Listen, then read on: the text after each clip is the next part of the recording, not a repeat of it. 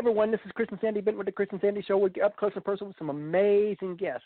And today, like I say on every episode, we've got a great show for you today. Today we've got Karen Kingsbury coming on. She's done some great things out there. Karen Kingsbury is #1 New York Times bestselling novelist, is America's favorite inspirational storyteller with more than 25 million copies of her award-winning books in print. Her last dozen titles has top bestselling lists, and many of her novels are under development for major motion pictures. Needless to say, she knows what she's doing, and she's done some great things, and we're very excited to have her on our show today. So, Karen, are you here? Thank you so much for having me. How are you doing today on this crazy world day? I know it, right? Well, it's a beautiful fall day here in Nashville. We are having perfect weather. So, you look out the window and you go, life's not that bad. God is still in control. Yep. And next year we're planning on moving out to Nashville. Yes, we're excited You're moving about this that. way. Okay, great. Yeah, we're based out of Savannah, Georgia right now. Yes. That's a pretty area, too. Yeah, we love it here, but, when we've got a 8-year-old and a 19-month-old, and, when you look at, opportunities and stuff, and, of course, with our show growing and a lot of it's music, we're like, Nashville just makes the best sense for the whole family. Yeah, well, that's how we felt. 9 years ago, we moved here from the Northwest, and we love it. Oh, well. So tell everybody a little bit of who you are, where you're originally from, and kind of about your backstory a little bit, because I always like to get to know the guests, not just what they do.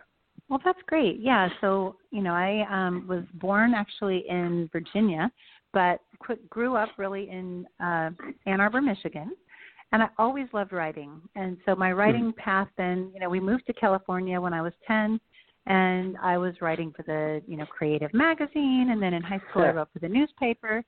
Ended up going to Cal State University Northridge, and I got my degree in journalism. And, during that time I just knew that I wanted to be a novelist one day. Oh, wow. And I decided that, my best choice would be to get that degree in journalism and start that way, so I'd at least have a plan B.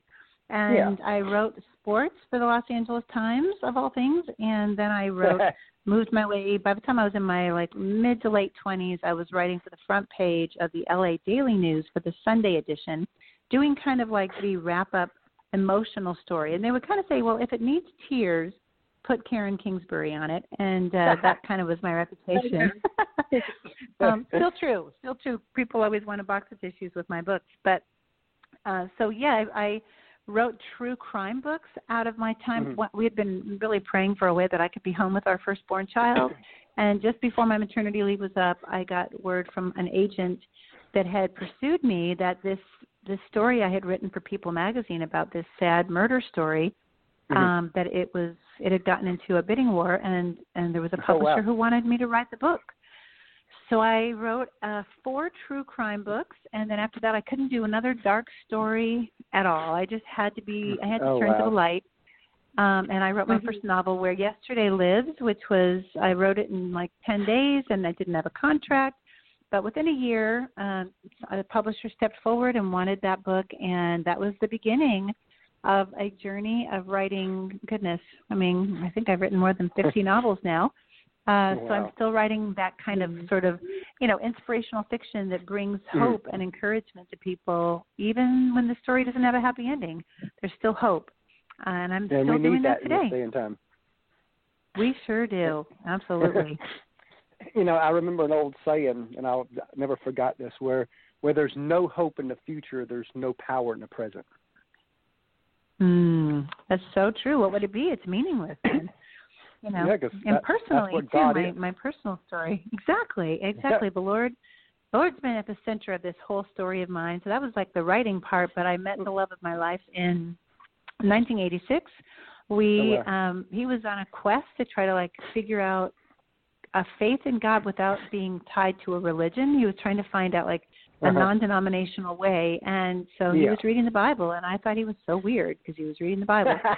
But we went through some kind of tumultuous times early on with that, but then eventually I came to be just in love with Scripture, and it's still that way today. So we've been married 32 years. We have 6 children who are all grown. Our youngest now is just, he's 23. So 3 of our kids we adopted from Haiti in the year 2001. And even now we have a One Chance Foundation that is our family foundation. We give grants to people who are looking to adopt. So that's kind of come full circle, and still very, very close with my family. And now we have a couple of little baby grandboys, too. We have 3 grandsons. Yeah, you can definitely tell God weaving through there. Because, like, even for Sandy and I, we met back in 2002 online, of all places. And back then, it was taboo back in 2002, I always say. It was. Because, it's not like it is now where you got all kinds of people meeting. And I always kind of joke and say, really it was safer when we met because even the criminals and crooks didn't understand the Internet back then. But it was a God thing we really felt because we met on February 2nd, talked on the phone for the first time February 4th.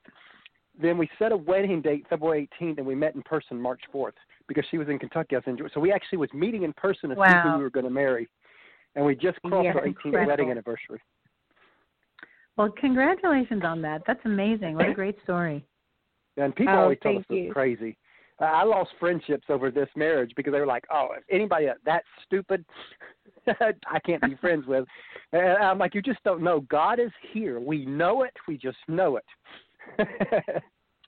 It's a beautiful thing when you feel His leading because it's like, well, I'm in the passenger seat, so I'm going to go ahead and take this ride, and I'm pretty positive He's going to take us to a good place.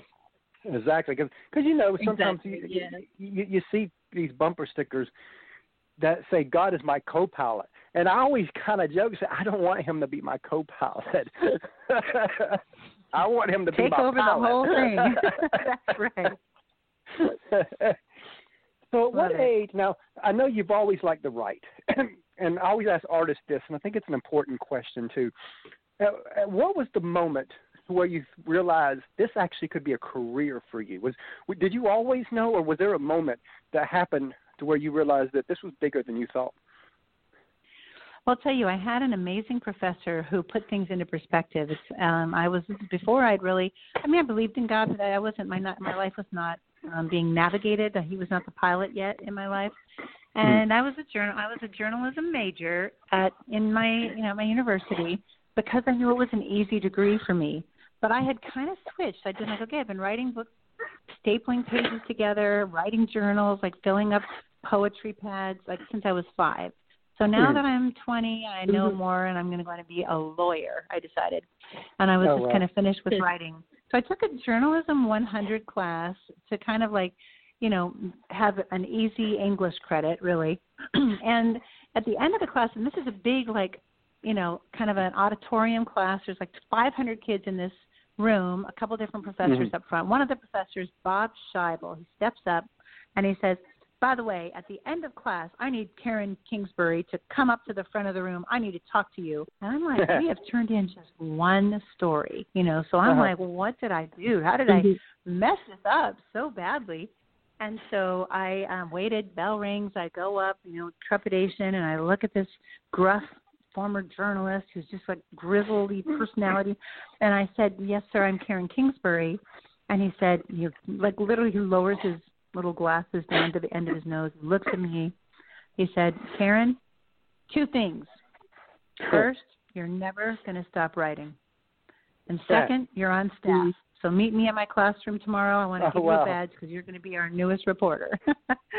I don't know. It's like I never looked back. I was like, the days of wanting to be a lawyer disappeared, like fog on a sunny day. And I was going to be a writer. And I knew that I could be a journalist. That would be something I could make a living at.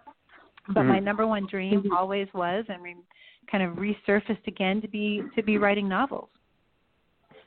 I definitely love that story because, again, you definitely see God there too. Because what if He didn't speak up and when He read what you wrote, what if He didn't do that? Your whole life would be different. Yeah. Yeah, it was, like I say, you hit 20 and you think you have all these answers, and it was just like, yes, sir. I joined the staff and began writing for the newspaper. Before it was just like the rest of the story was just kind of fell into place, And I have no doubt that, and I've told him since then, we've stayed in touch. I'll send him books.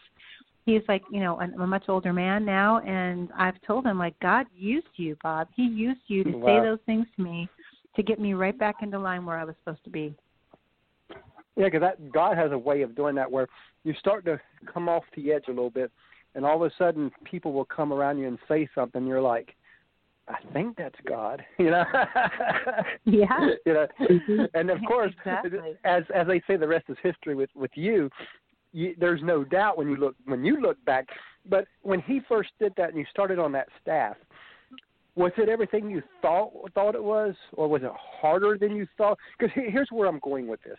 As you know, there's a lot of aspiring writers out there, and they're trying to get their big break, and they're writing and writing and writing. But a lot of people, they see like the big authors like you, like John Maxwell, and they see the glory, and they just think it's all sunshine and roses. And me and you both know that that's not, because there's they don't see the grind, the sacrifices, the tears, the struggles that it takes to get to your level. And I always like to talk about that side on the show, because I think it's so important that people know the whole truth of what it takes to be an aspiring author or aspiring speaker or inspiring artist. Doesn't matter what it is. So if you want to talk about that side of it, what are some of the sacrifices you've had to make through the years? Well, early on, it was pretty easy. Like, I got kind of in this pattern of thinking it is actually pretty easy. Like, getting the position on the staff paper, and then getting my internship at the LA Times, and just, it felt like every door was opening. And the 4 true crime books were fairly, I had never read a true crime book, and somehow, I was able to tell. I was born to tell stories, and so telling those stories was pretty easy. But when I wrote that first novel, Where Yesterday Lives, everything came to a halt. Like, my publisher was writing, they didn't want a Christian fiction novel. That wasn't even a genre back then. So I had nowhere to send that book, no one who wanted to publish it. And I had a friend who said, you ought to consider sending it to a Christian publisher. But I was pretty arrogant about that. I thought, Christian fiction's like secondary fiction, like second rate. And no, I don't want to do that. So I kept getting rejection letters. And finally, I decided to send it to this, to Multnomah, this Christian publisher. And I wrote down the dates, because we didn't have the internet. This is before email, but I'm like literally mailing a manuscript to them, and then I'm calling them at their number, and calling literally or reaching out to them several times a week. And it took a whole year before somebody at that publisher had time to read that book. I never gave up. But there were times in the midst of that, like my husband was a teacher and a coach, and I was like, maybe I need to go back to waiting tables, because I'm not making any money, and I don't want to write true crime anymore. So I just kept trusting God that there was only He knows if He has this, writing, for instance, writing books. Only God would know if that was going to be what my future would hold. But I didn't want to give up until He shut the door. So until I got a no from that publisher, I was going to just keep on trying. And so I did, and finally it took a year, and I think God just used that year to humble me and to shape me to understand that there's no publicist, no publisher, no marketing person will take you to the next level. Only God can do that. And I love this story because, again, a lot of people, they see the big authors, and they're like, and I've seen people on Facebook talk about, if it's God's will, it'll just fall in place. And I'm just one of them people that don't believe that. I think that you have to go through a pruning phase. I mean, if that was true, everybody in the Bible wouldn't be in the Bible, because look at David and Joseph. Went 10 and 15 years where they were given the vision, and they weren't walking in that vision for 10 years and 15 years. And I think people forget that. That's why I always like to bring this side out, because I think people forget that when you're in God's calling, there might be some beginning things that fall in place like it did with you, but you're going to run into that point where it feels like all doors are shutting, and that's so that you can grow, so that now God can move you to that next level, I think. Absolutely. Consider it pure joy whenever you face trials of many kinds, because the testing of your faith develops perseverance. And, it's sure. Then I got my first book contract, but 6 books. And I was still below minimum wage on what I was making as an author. And I remember just thinking, Lord, I know these books. I know the masses would love these.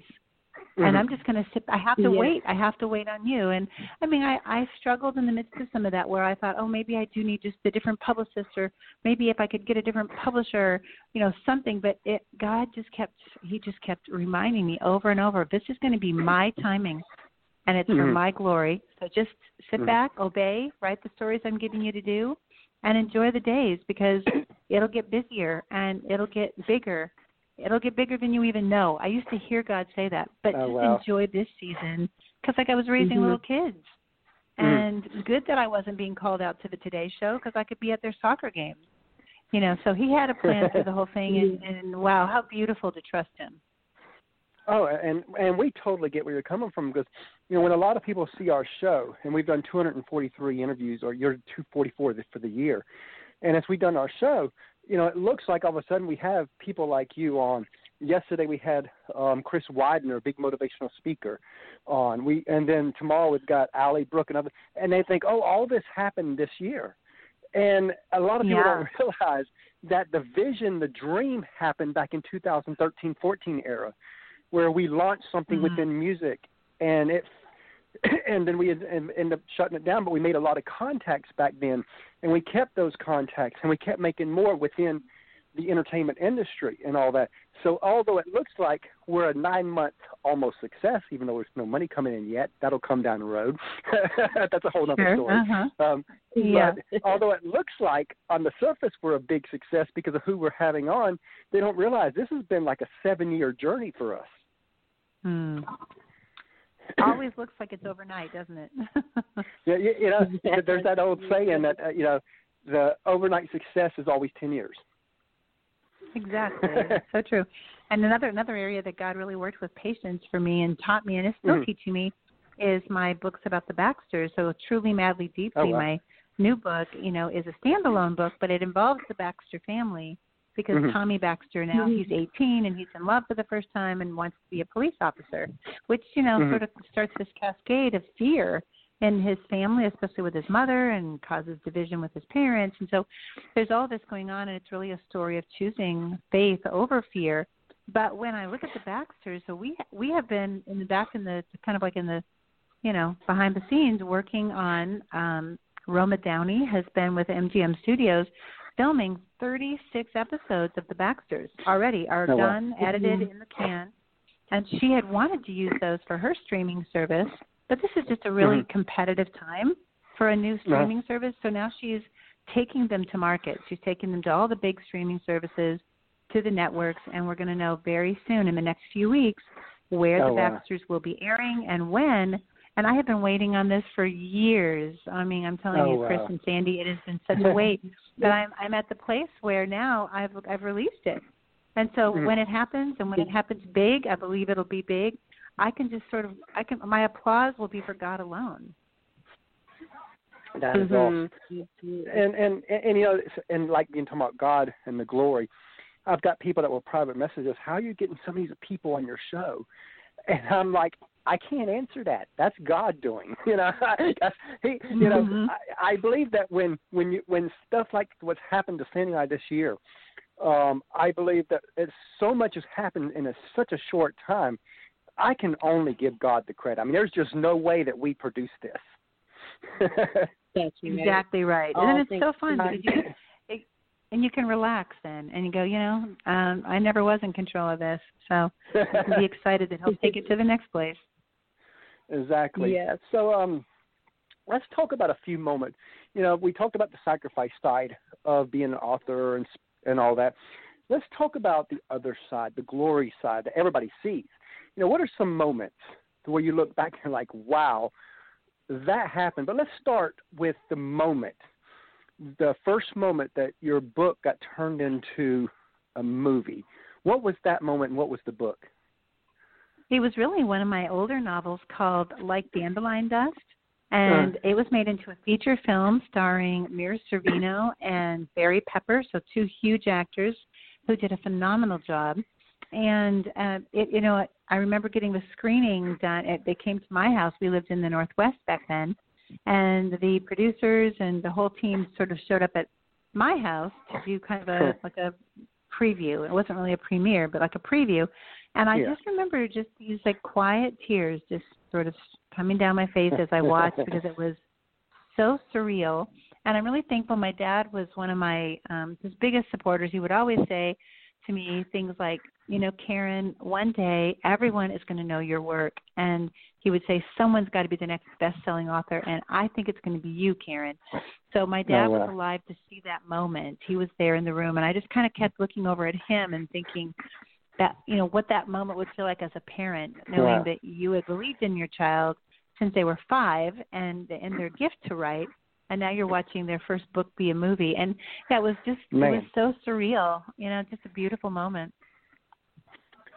So what are a few other moments that, you know, that really mean something to you? That I'm sure you've got 1,000 moments that were amazing, that's been all the glory of God. But what are a few other moments where you just look back and they just stand out? Well, you know, working now for Simon & Schuster, it's one of the obviously biggest publishers in the world. My dad, as I told you, you know, he was such a fan and believed he would see the day when my books were hitting #1 New York Times and that kind of thing. But in 2007, my dad had a massive heart attack, and we had about 6 more weeks with him. It was a story full of miracles and even an angel encounter. But he lived another 6 weeks. We said everything we wanted to say, and then he went home to heaven. And after he passed, we began to hear his favorite song. His favorite song was Rod Stewart's Have I Told You Lately That I Love You? And he had dedicated that song to us. Like, it was his song for us. So whenever my dad would hear it, he'd kind of like wink and look over at us. And now that he was gone, we began to hear that song at the craziest times, like pulling out of the parking lot for Austin's first home run when Papa wasn't there to see it. And we pull out of the parking lot, and first song that comes on the radio, Rod Stewart's Have I Told You Lately That I Love You? Just kind of an amazing, you know, in the most amazing way. And you may have something like that, or where maybe it's the bird that lights on the fence or the clouds in a certain shape, but it's like, it's a miracle moment, and I don't always get it, but I'll take it, you know. So then, you know, this began to continue to happen, and we went to the beach. We went to the Bahamas, took the whole family, took time in the lobby getting checked in and whatnot. We finally get up to the rooms. We had a few adjoining rooms, and in the big room there was a balcony. So we all went out on the balcony. We're looking down, looking around, just marveling and wishing my dad were there. And then down on the patio, the Bahamian band begins to play Rod Stewart's Have I Told You Lately That I Love You? Oh, wow. And, I mean, Chris and Sandy, I am looking to my right and left going, thank you, Lord, that I have witnesses, because I make things up for a living, you know. It was really happening. So then, you know, a few years later, and I'm going to New York City. They've invited me to Simon & Schuster, to the main offices in downtown and near the Rockefeller Center, and they want to celebrate that my books are doing so well. And it was kind of one of those, like, stop, take a breath, and realize what God has done and where this has gone. And it was like this huge celebration moment. I went to New York with my daughter Kelsey, her husband Kyle. They both work for me as my design team. So they were not up in the meeting, but they were out checking out some of the sites. And I'm up in this meeting. And the publisher, you know, Simon & Schuster, and they're telling me, we love your work. We just see it getting bigger and bigger. And it was just every word. All I could think was, oh, I wish my dad were here. Like, I wish he could know this. I wish I could call heaven and let him know that, you know, he saw this happening. So I go down to the lobby after the event was over, and one of the CEOs had told me, you know, have you ever been to Highline Park? She said. And I said, no, I haven't. She said, it's Lower Manhattan, down past the financial district. It's an old railway that's built above the city. And now it's a garden, and you can walk along and see the Hudson River, and it's just lovely. So I said, great, you know, we'll keep that in mind. So anyway, go down into the lobby, and in the gate and the glass cases that are around the lobby, there's my book, because I'm the visiting author. It's the cover of the book, and then the back of the book, which was my face. So the cover, my face, there's a lot of my face in the lobby. And this security guard sees me, and he sees the books, and he looks back at me. He goes, hey, that's you. I said, yeah, it is. And he kind of like crossed his arms like a proud dad. And he said, well, look at that. You made it. He goes, you made it. And I thought, oh, my goodness, it was just exactly what I knew my dad would say. And it was like this beautiful moment. But we go, I go to leave. And, you know, this is Avenue of the Americas. It's loud. I'm not going to hear the Rod Stewart song, surely.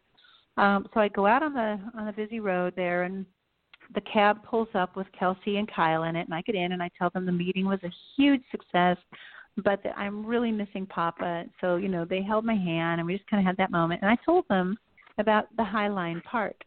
And so they said, yeah, let's go. Let's go down and take a look. So we got sidetracked by a boutique here and a hamburger there or whatever. And we're finally up on the High Line. We walk up the stairs.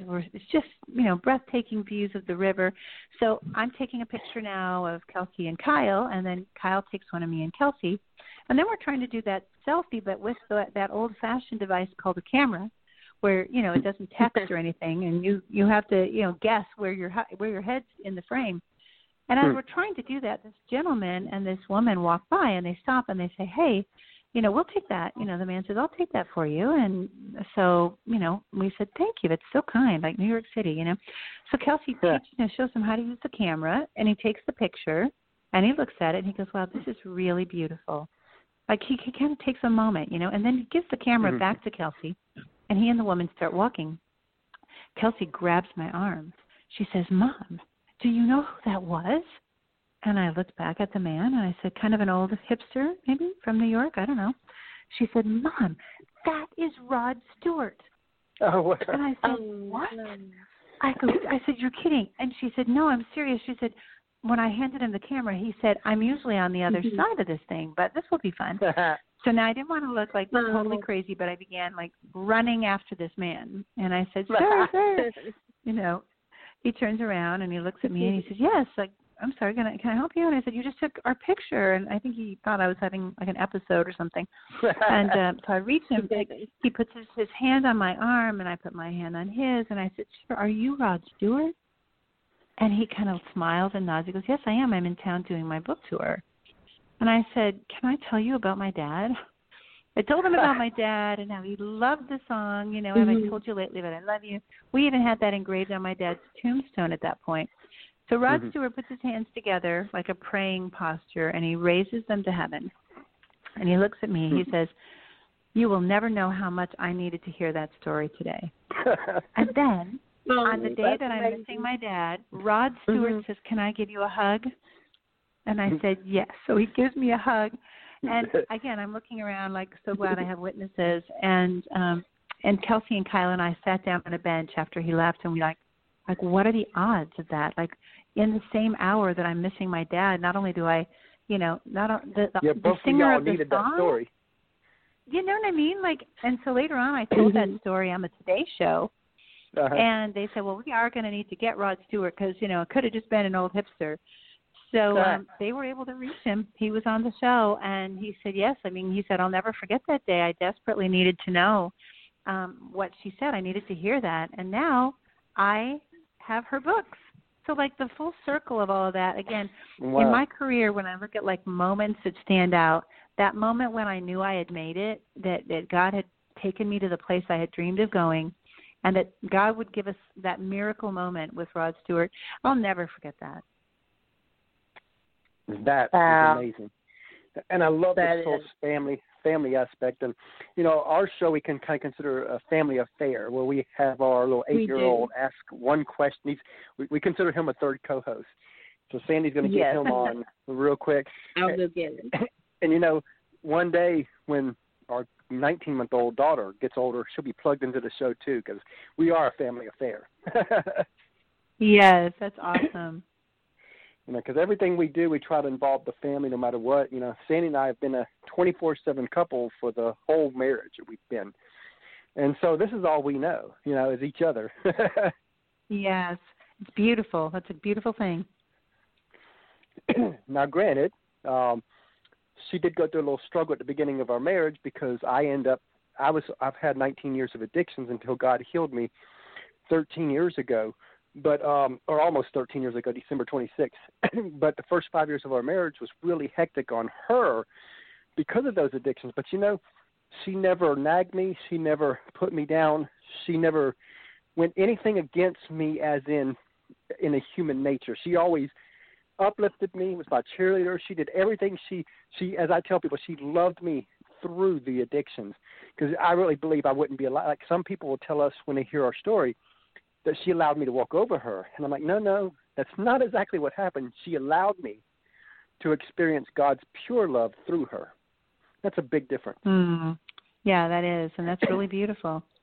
Because I wouldn't be alive. I really believe I would not be alive.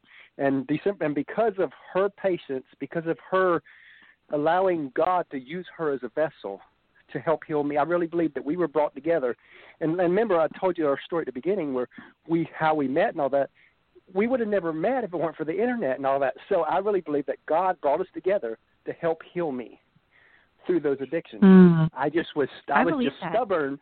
I was just stubborn those first 5 years and wouldn't listen and, and all that. But finally come to, and December 26th will be 13 years sober. Wow. Well, congratulations on that. Those are the kinds of things I love writing about. And even in books that I've done just recently, there's been storylines with people suffering from addiction, and knowing that the people in your life they don't have a strong enough voice to make you change. The only voice that will lead you to sobriety and to help and healing is the voice of God. Yep. And Amen. I've got Christopher here now. He's ready with his question. Here he is. Okay. Hi, Karen. What's your favorite food? Are you wanting to know what my favorite food is? Yes. Okay, that's a great question. Well, my favorite foods that I like the taste of are things like chocolate cake and brownies, but I don't eat those things because they wouldn't make me feel good or they wouldn't make me healthy. So my very favorite food is really scrambled eggs. Do you like scrambled eggs? Pizza. Yeah, he loves pizza. And eggs. Yeah, he loves eggs too.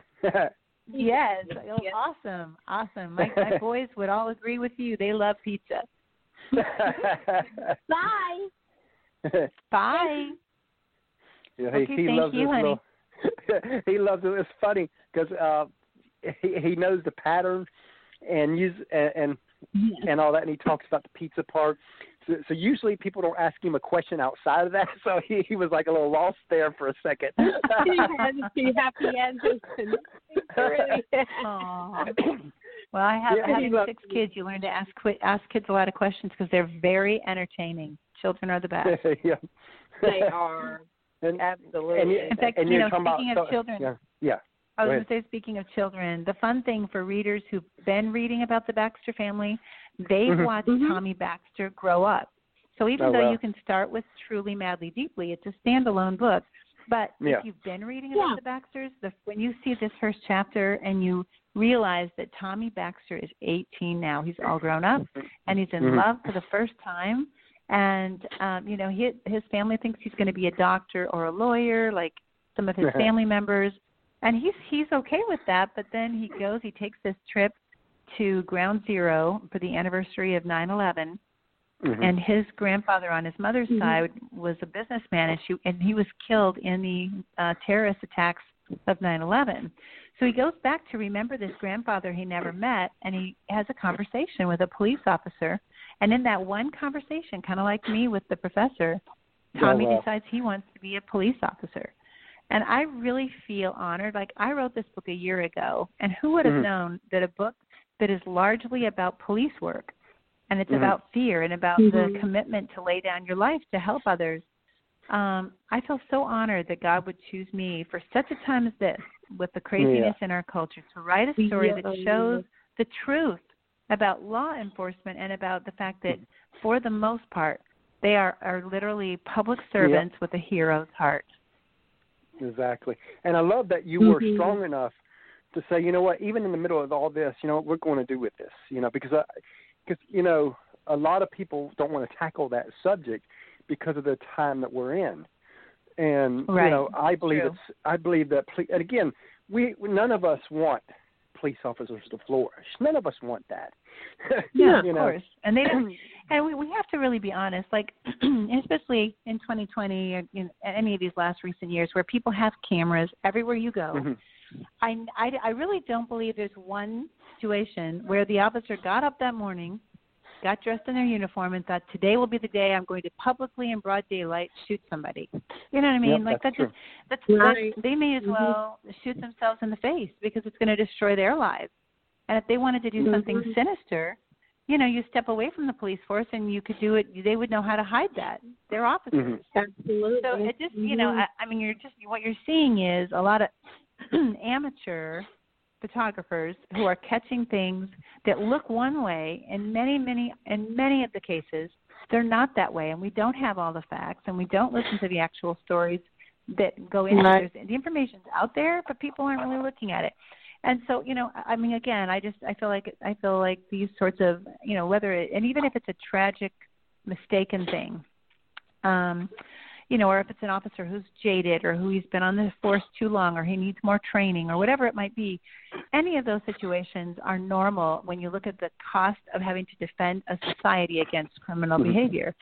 There's a cost to that, and there's going to be a margin of error, a margin of somebody who has lost it. They don't have the heart to do the police work anymore. If it were me, if I were in charge, I would increase the budget of police officers everywhere so they had more training and more time off. They need more training too. They need more training, and they really and more time off. Yeah, they need like a psychiatrist or psychologist that would oversee regions that would be able to talk to officers and see, are you okay? Can you do this job, or are you too angry? That kind of thing. So anyway, some of that comes up in this book, and truly, madly, deeply. But it is really a love story where we look at the love of God leading us from a place of fear to a place of faith. And it's going to be, my readers already are saying, the ones who've gotten an early look at this novel, that Truly, Madly, Deeply is one of the favorite books they've ever read from me. So I'm super excited. And again, who would have known a year ago when I wrote this police work? That was not controversial, but now for such a time as this. Yep. So when you look back at all the books that you've written, which book that you've written means the most and why?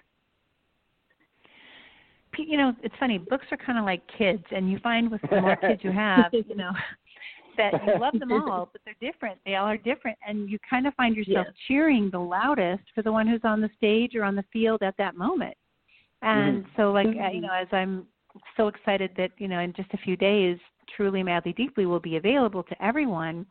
And I'm just so excited. Like I could not, I'm just bursting with joy that this novel that filled my heart and consumed me, that I wrote a year ago, is now finally going to be available for everyone to read. I'm so excited. So this is right up there. But, I look back and there were books like One Tuesday Morning that I wrote about the 9/11 attacks, and it's about two guys with an uncanny resemblance who don't know each other. They're not related. One from the West Coast, one from the East Coast, a firefighter from the FDNY, and a businessman from L.A. And they wind up in the same towers when the attacks go down. Only one comes out alive, but it's a case of mistaken identity. And in the process, I get to write about this man who becomes the family man and the father he never was, living in the shoes and in the home of a man who no longer is.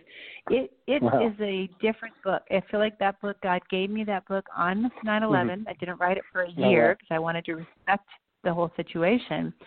And it was the first time where I wasn't like, when the story came to me, I didn't have the reaction of, oh, this is going to be a great book. I wept. I cried writing out the outline. And it was my way of grieving. So One Tuesday Morning will always be special that way. So what would you say was your hardest book to write? The hardest, probably, at a time in my life in 2005, my publisher at the time asked me if I would write a book that was kind of the Christian answer to the Da Vinci Code. So the Da Vinci Code was really popular, and the divinity of Christ was in question, because in the public setting, this fictitious storyline made it look that Jesus, had this crush or this relationship with Mary Magdalene. So my publisher came to me and said, we would love for you to write a Christian response to this through a novel. Talk about pressure. And so I know, right? And so I said, well, are you wanting me to write a suspenseful book like the Da Vinci Code? And they said, yes, that's what we want. I said, because I usually write heartfelt books, like really deep emotional books. They said, no, we want suspense. We think you can do it. So I wrote an outline for them. I said, I can do it. I've done true crime. I know I can do this. I gave them the outline, and they approved it. So I wrote the book, sent it in. They read it, and they contacted me. First time this has ever happened before or since. And they said, so sorry, we are going to have to reject this book. We can't, this is not the book we want. We're wrong, and we think you should write this, should be an emotional book about Mary Magdalene and not the suspense book. But again, I'm raising 6 kids. I don't have time to swim across the ocean, needlessly kind of thing. And so I said, you know what, I'm going to have to say no. I just don't think I can rewrite it. I think we can just, you don't need to pay me for it, but I just can't. I'm too emotionally, it's too much. That week, my brother, who was 39 at the time, died in his sleep. He went to bed and he didn't wake up. Wow. And it was just the emotional weight of my own life at that time was so hard, but I couldn't get away from the voice of God saying, you got to write it. You've got to write a modern-day story of a Mary Magdalene and get into the heart of what it would be like to be besetted by 7 demons and to be set free from that by Jesus. So I called the book Divine, and I wrote a story about Mary, a Mary Magdalene-type character, and it stands to this day. It's unique. It's the most graphic emotionally because she's been through so much. It's not graphic physically. I don't go down those paths, but it is the book that people will write to me and say, I was sex trafficked myself. Somebody might write to me and say, and this book helped to set me free. So they're big people with very different stories that have been through a lot. They've been abused in some way, or they've been through spousal abuse, or whatever it might be, and they read Divine, and they find Jesus. And it's just a beautiful thing. So, but it was the most difficult book, but I think it's because God was going to use it in such a big way, and the enemy didn't want it written. Oh, wow. Man, that's powerful. Now, who's been some of your, through the years, influences as in other authors that you've looked up to? Well, there was one book that really turned the corner for me on writing Christian fiction. Because I thought Christian fiction was, prairie stories and just kind of sweet little stories. I didn't think it was going to be. I didn't think it could be gritty in terms of storylines like I've been discussing. And I read Francine Rivers' book Redeeming Love. And Redeeming Love, when I got to the last page, I literally dropped to my knees and I just asked God to forgive me for ever thinking that writing for Him would be second best. So that was a huge impact, Francine Rivers' book. And then Randy Alcorn has a few books, Deadline, Dominion, different ones. He writes fiction and nonfiction, but his novels especially really spoke to me about the kind of work that could be done in this genre. I love C.S. Lewis. I love John Grisham. I read secular novels as well, like Mitch Albom. I love him. He's a very sparse writer, but I love his storytelling. So, you've always got to have those you look to. Now, we didn't have John Grisham on our show, but we had his brother, Mark Grisham, on. Yes, we did a couple of weeks ago. Yeah, he was pretty cool. And he said that when his brother started writing, he'd write stories that was of being only child. And he said that the brothers and sisters would look at each other like, who are we? Wow, that's so funny. I come from a big family, and we have a big family, and so for me, my stories, my characters and families are almost all big families, like, kind of similar to what I have. So that's really funny. He must have been trying to protect the innocent. Might have been. There you go. So, everybody's got to have goals and dreams still, no matter what level you are. And it's hard to imagine going too much bigger than you are right now. But what is your future? Where do you see next going for you?